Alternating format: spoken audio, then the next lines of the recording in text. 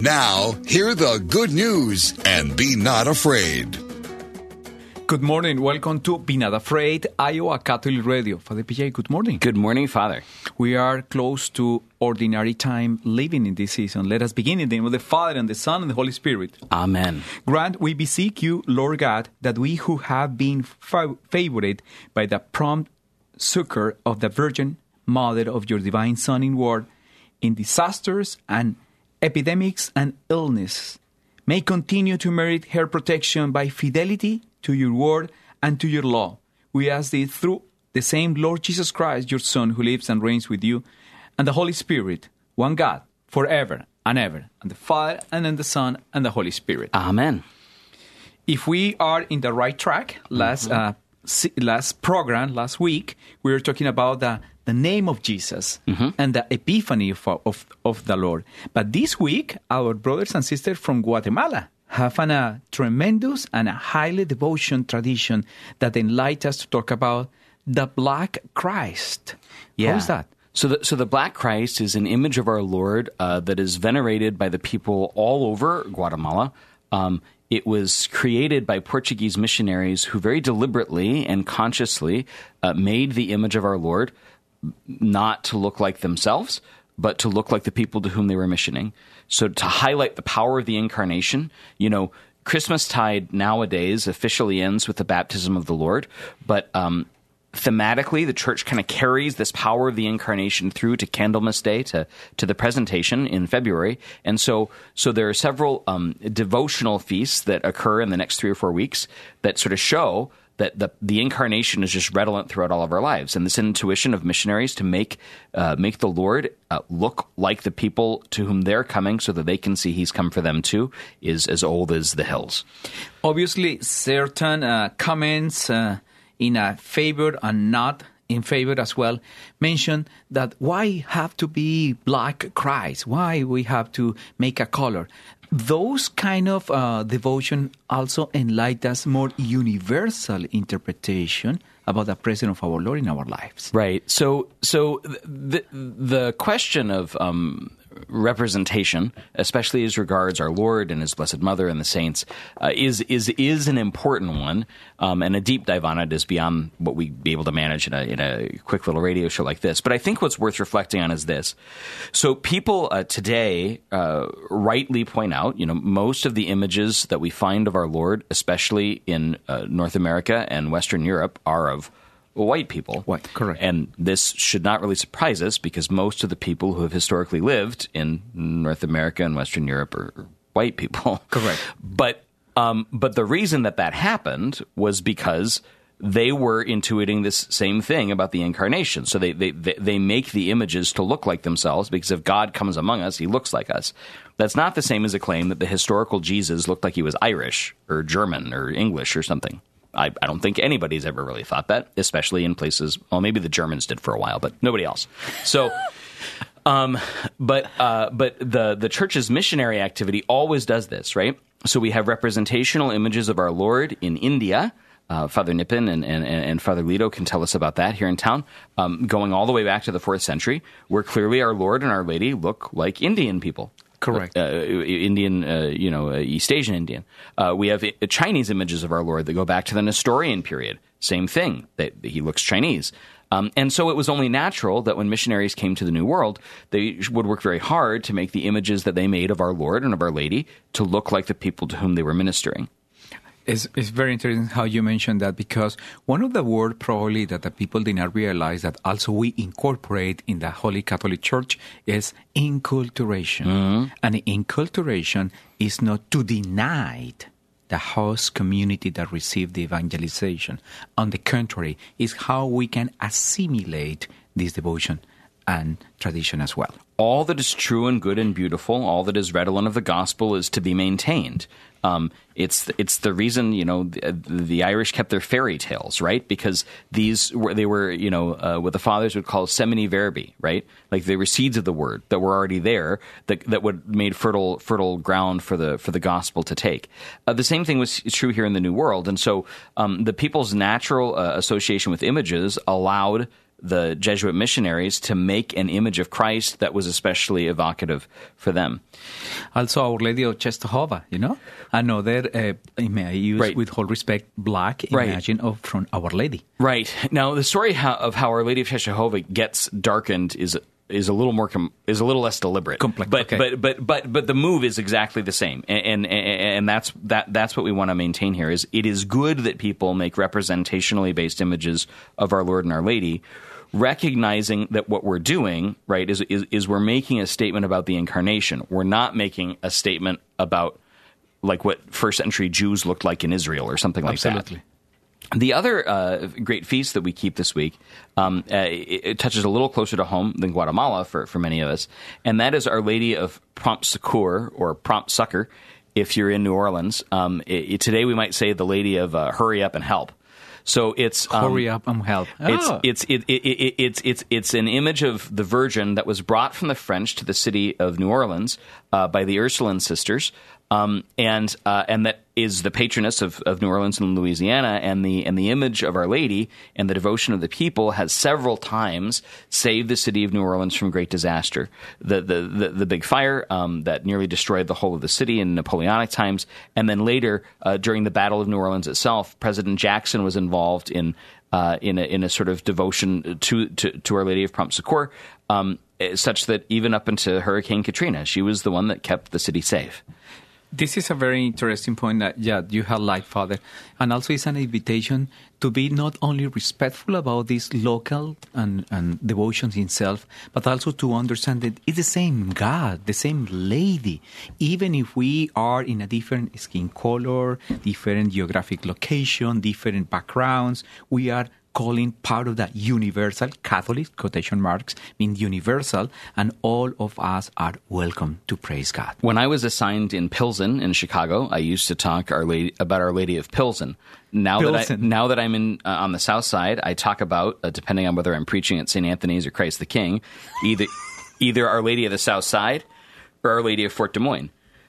But, the fact that we have Our Lady of Guadalupe speaks exactly to this. Absolutely. She absolutely is Our Lady of Guadalupe, but she's also Our Lady of Iowa and Our Lady of Des Moines. Imperatrice of Americas. That's the whole bit. So it's both broad and narrow, generic and specific. Iowa Catholic Radio, be not afraid. After 18 years of working with them, I've met countless teenagers who walk through life like wounded puppies. Guys dying for someone to tell them they matter, and girls waiting for someone to build them up and tell them they're beautiful. My goal is to tell my little girls, "You're beautiful," so many times that when a guy says, "Baby, you're beautiful," they say, "I know, my dad's been saying that since I was 2. But ultimately, there's a sense of inner beauty and worth that their dad can't even give them. They have to find it for themselves. They have to find it in God. And as they do, they become men and women who have an inner strength, inner beauty, and sense of who they are that doesn't depend on any worldly affirmation. They become men and women who walk through life like royalty. And nothing is more beautiful than that. Where do you get your sense of beauty and worth from? This is Chris Stefanik from reallifecatholic.com. Support for Iowa Catholic Radio provided by the Society of St. Vincent de Paul. Established in Des Moines in 1924, St. Vincent de Paul assists those living in poverty to become self-sufficient by helping to remove roadblocks on their journey out of poverty. St. Vincent de Paul helps with food, clothing, and shelter, while also offering classes in financial literacy, high school completion, career readiness, and prisoner reentry. Shop, donate, volunteer, serve. The Society of St. Vincent de Paul, svdpdsm.org. Support for Iowa Catholic Radio provided by Blessman International. According to a global food security report, more than 820 million people in the world are hungry today. None of us can help them all, but how about one? One child. Blessman International provides 60,000 children in South Africa with a daily hot meal, place of safety, educational experience, and spiritual development. Learn more at blessmaninternational.org. That's blessmaninternational.org. Thank you, Blessman International, for your support of Iowa Catholic Radio. Support for Iowa Catholic Radio provided by Bell Construction. Bell Construction is a roofing company. They specialize in residential re-roofs, like commercial jobs, and have the experience to meet all of your roofing needs with personal service. With Bell Construction, the owner will come to your home or place of business in person to inspect and ensure the quality of work that you deserve. They pride themselves in working with you on a personal basis and making sure you are satisfied. Bell Construction, 515-963-4494. Bell Construction.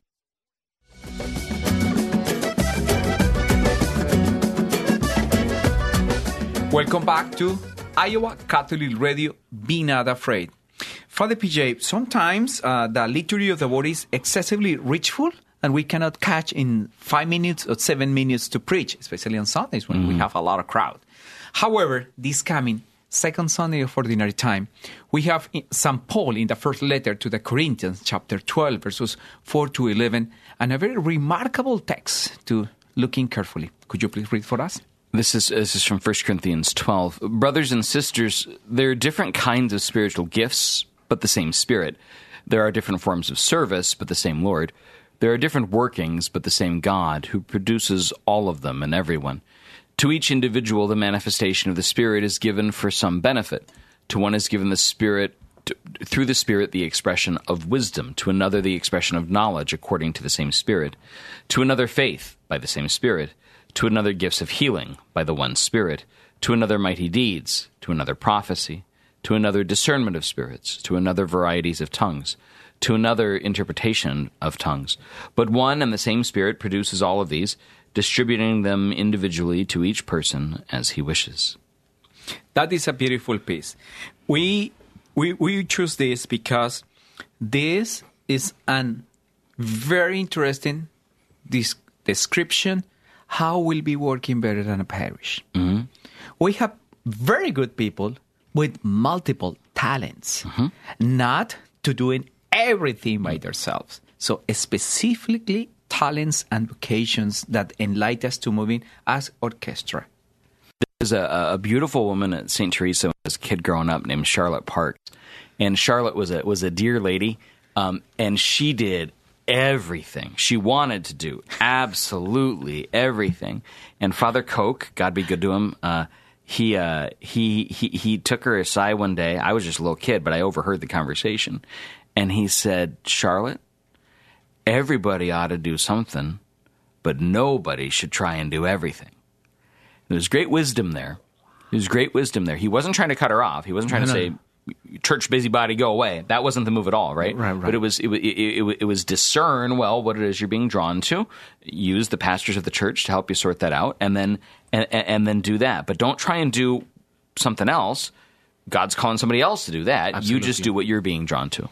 When we're talking about different kinds of spiritual gifts, it's also a delegation in the divine providence, in the divine wisdom for the presence of the Holy Ghost that guide us and enlighten us. Because sometimes we fell down in this prideful attitude that we can control everything. I can be a prophet. I can be a musician. I can be accountant. Everything, you know. I think it's important to see. So St. Paul returns to this theme of the one and the many over and over and over again. One body, many parts. One spirit, many gifts. But he's making a distinction here that's important and that I think is worth our listeners really taking to heart. Elsewhere, when he talks about the body and its members, he's talking about the one body of Christ, but he's dealing with the members primarily by way of their sort of natural affinities or natural gifts. When he talks about the Spirit here, and this is very clear from the specific examples that he's using, he's now in the realm of the supernatural. So we're talking about supernatural gifts. And the discernment of supernatural gifts is never something we can know with certitude on our own. That always has to be submitted to the wisdom of the church. And the diversity of those gifts then have to be employed by the pastors of the church. That's one of their main jobs, in order to ensure the building up of the body. Because the very first principle he has here, right? To each individual, the manifestation of the Spirit is given for some benefit. Benefits. Not to the benefit of the individual, but to the benefit of the whole. And so this is the reason when we come into things like private revelation, those things aren't for everybody on purpose. They're for the specific time and place and people that are involved in them. And even then, it doesn't always work the way that we'd want it to. So supernatural gifts, this is the hard work of discernment. It's what we do when guys are in seminary. It's what we endeavor to do with young couples when they're discerning marriage together. Yeah. But it's to ensure not just that on a human level, on a natural level, like you guys seem like you wouldn't murder each other. Rather, it's ensuring that, it looks like God has brought you together, that God's calling something out of each of you through the other, and that the two of you together can be something better than you can be by yourself. It's very interesting how you describe to go into that discernment of spirits.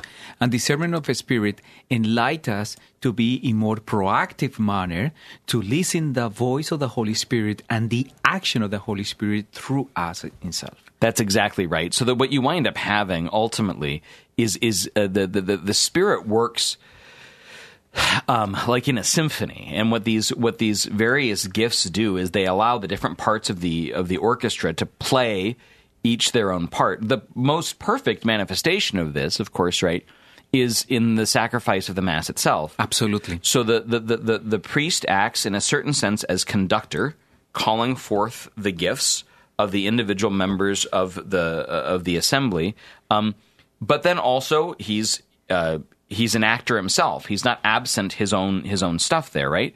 And so he's got to give what he's got to give, and then lean on others for what they've got to give. And they're not all the same thing.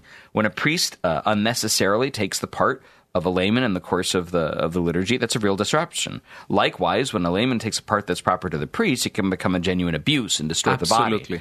And the same thing is true outside of the liturgy, just for the good order of the church. I often hear older priests, when they first retire, say, "Oh, I'm so grateful I can get back to the work of priesthood again." Well, you understand what they're saying, and much of the administration that pertains to our life now is not what priests have always done. But governance is, by office, part of pastoring. Like, it's part of our job. It might not always be a favorite part of our job, but it's a real part of our job. And so collaborating with especially those members of the lay faithful who show both natural and supernatural gifts of administration, we're able to keep the church in good order. And it's very interesting to learning from this eloquent St. Paul description that we are also willing to use those gifts and willing to use in the practical manner to build in a community, not only to presume that I have the gift. The gift, its value, it creates a benefit not only for myself, to others himself. I think a good church word for people to put in their back pocket is ordo. And ordo comes in English as order, but I think today it might be better translated as focus. Focus. Or direction. Correct. Right? So the church is ordered or organized or focused in particular directions with particular people performing particular functions, all for the great work of bringing Jesus to the world. Iowa Catholic Radio, be not afraid. Support for Iowa Catholic Radio provided by Mercy College of Health Sciences, where you can chart your course for more. Mercy College provides unparalleled clinical rotations, hands-on learning, accelerated education, and flexible schedules. Since 1899, Mercy College has been transforming students into healthcare professionals. Guided by Catholic values, our faculty put classroom theory into practice. Students are prepared for roles in service and leadership throughout their own careers. Learn more at mchs.edu. Mercy College of Health Sciences, mchs.edu. Support for Iowa Catholic Radio provided by the Sarah Vocations Ministry, including the St. Sarah Club of Des Moines and the Sarah Club of Council Bluffs. Sarah is an apostolate of the Worldwide Catholic Church dedicated to fostering and supporting priesthood and religious vocations. Sarahs strive to accomplish their mission through prayer, fellowship, and service to the bishop, priests, sisters, and all in religious formation, and in doing so to increase their own holiness. Learn more at joinsarah.org, joinserra.org. Thank you, Sarahs, for your support of Iowa Catholic Radio. Support for Iowa Catholic Radio is provided by CTO. What great news for donors to the Catholic Tuition Organization. You now receive 75%. Yes, 75% of your donation back in Iowa tax credits beginning January 1st of this year. Your support has helped thousands of students attend our Catholic schools. Best gift ever. Online, ctoiowa.org. At CTO, the bottom line, it's for the kids and their future. Amazon Smile is a simple way to support Iowa Catholic Radio. When you are shopping on Amazon, consider shopping through Amazon Smile instead. You get all the same great deals, and your order will also help support Iowa Catholic Radio. All you need to do is choose Iowa Catholic Radio as your nonprofit to support when you first log in, and Amazon will do the rest. Every Amazon Smile order you make, Amazon will donate to Iowa Catholic Radio. Support Iowa Catholic Radio while you shop at smile.amazon.com. And thank you for supporting Iowa Catholic Radio.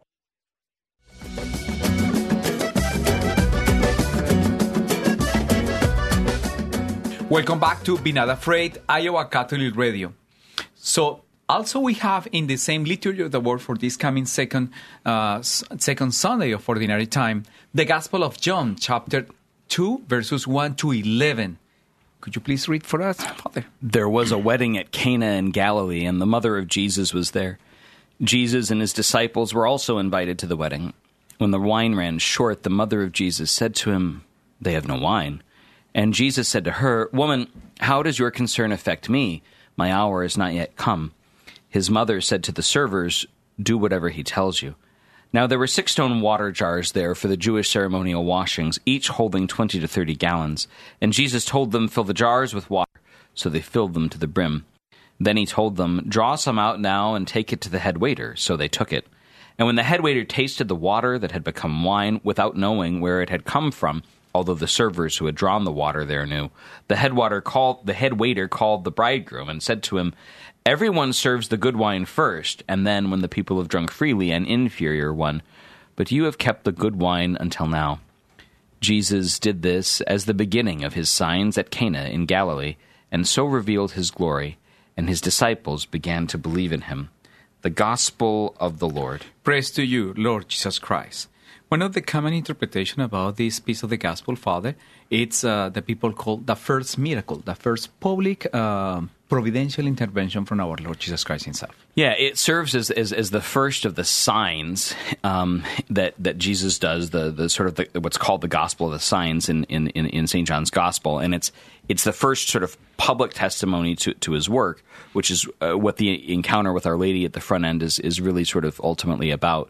The other reason it's important, though, and the reason we're reading the Gospel of Cana right now, is because historically the Feast of the Epiphany was a threefold feast. It concerned both the coming of the Magi, the adoration of the Magi, the baptism of the Lord, and the wedding at Cana. And all 3 Gospels were read on this day. And the reason was, again, I've used that word before on the show, theophany. This is an instance where Christ manifests his identity. It's not a new identity. It's who he always was, but he reveals himself to us like a character in a film, casting off the cape or throwing off the mask, showing who he really is. It's beautiful. Also, at the same time, Father, the meaning of the wine. The wine play a very important role, not only in this piece of the gospel, but in general about the Jesus ministry himself. Right. So wine is a desperately important symbol throughout the whole of the Old Testament. It signifies at times both fruitfulness and like degradation. Because, of course, what has to happen in order for wine to be made is, first of all, the grapes have to be destroyed. So you can't eat grapes if you're going to turn them into wine because they have to be pulped, right? And then the wine has to be let go to ferment. And yeast was a very dangerous thing in the ancient Near East, which is why unleavened bread was more common than leavened bread. And it was very easy for wine to turn sour and into vinegar. Wow. And so wine is this very delicate thing. It's a very precious thing. The pagans would pour out libations of wine to the gods, and that's because it was precious. So it was like pouring out something good. You're deliberately foregoing something good. Here, the Lord's first public miracle, turning water into wine, is not simply a matter of Jesus bringing booze to the party, though that is probably important for our communities that struggle more with whether or not alcohol is ever appropriate. Like this is real wine. That's the point of the story. But is that it's attached to the ceremonial use of wine in the temple, and specifically what is known as the cup of blessing, the blessing cup. the blessing cup is offered, right, with the acclamation l'chaim, to life, and the cup sort of contains life within it. Well, this is a sort of prophecy, right, of what's going to happen, and of the wine that ultimately will become Christ's own blood, life itself contained in a chalice. Very prophetical, because at the end of the gospel said, everyone serves good wine first, and then when people have drunk freely, an inferior one, but you have kept the good wine until now.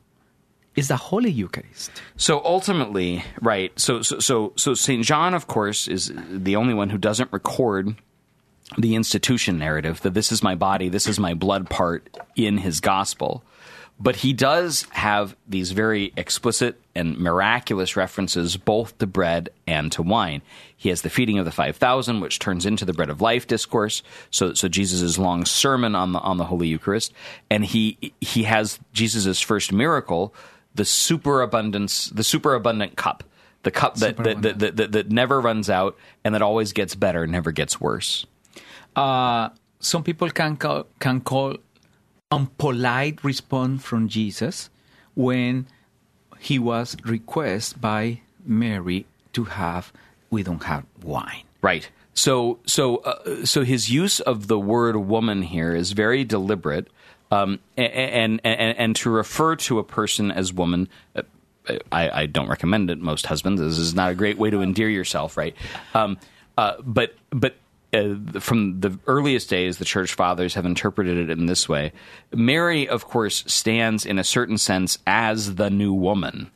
She's the first of the new race made possible by Jesus' suffering and death, and so she's called woman in the same way that Adam calls Eve woman. Now, don't press this too far. It's not because Jesus got some weird Oedipal thing with his mother. That's not the idea.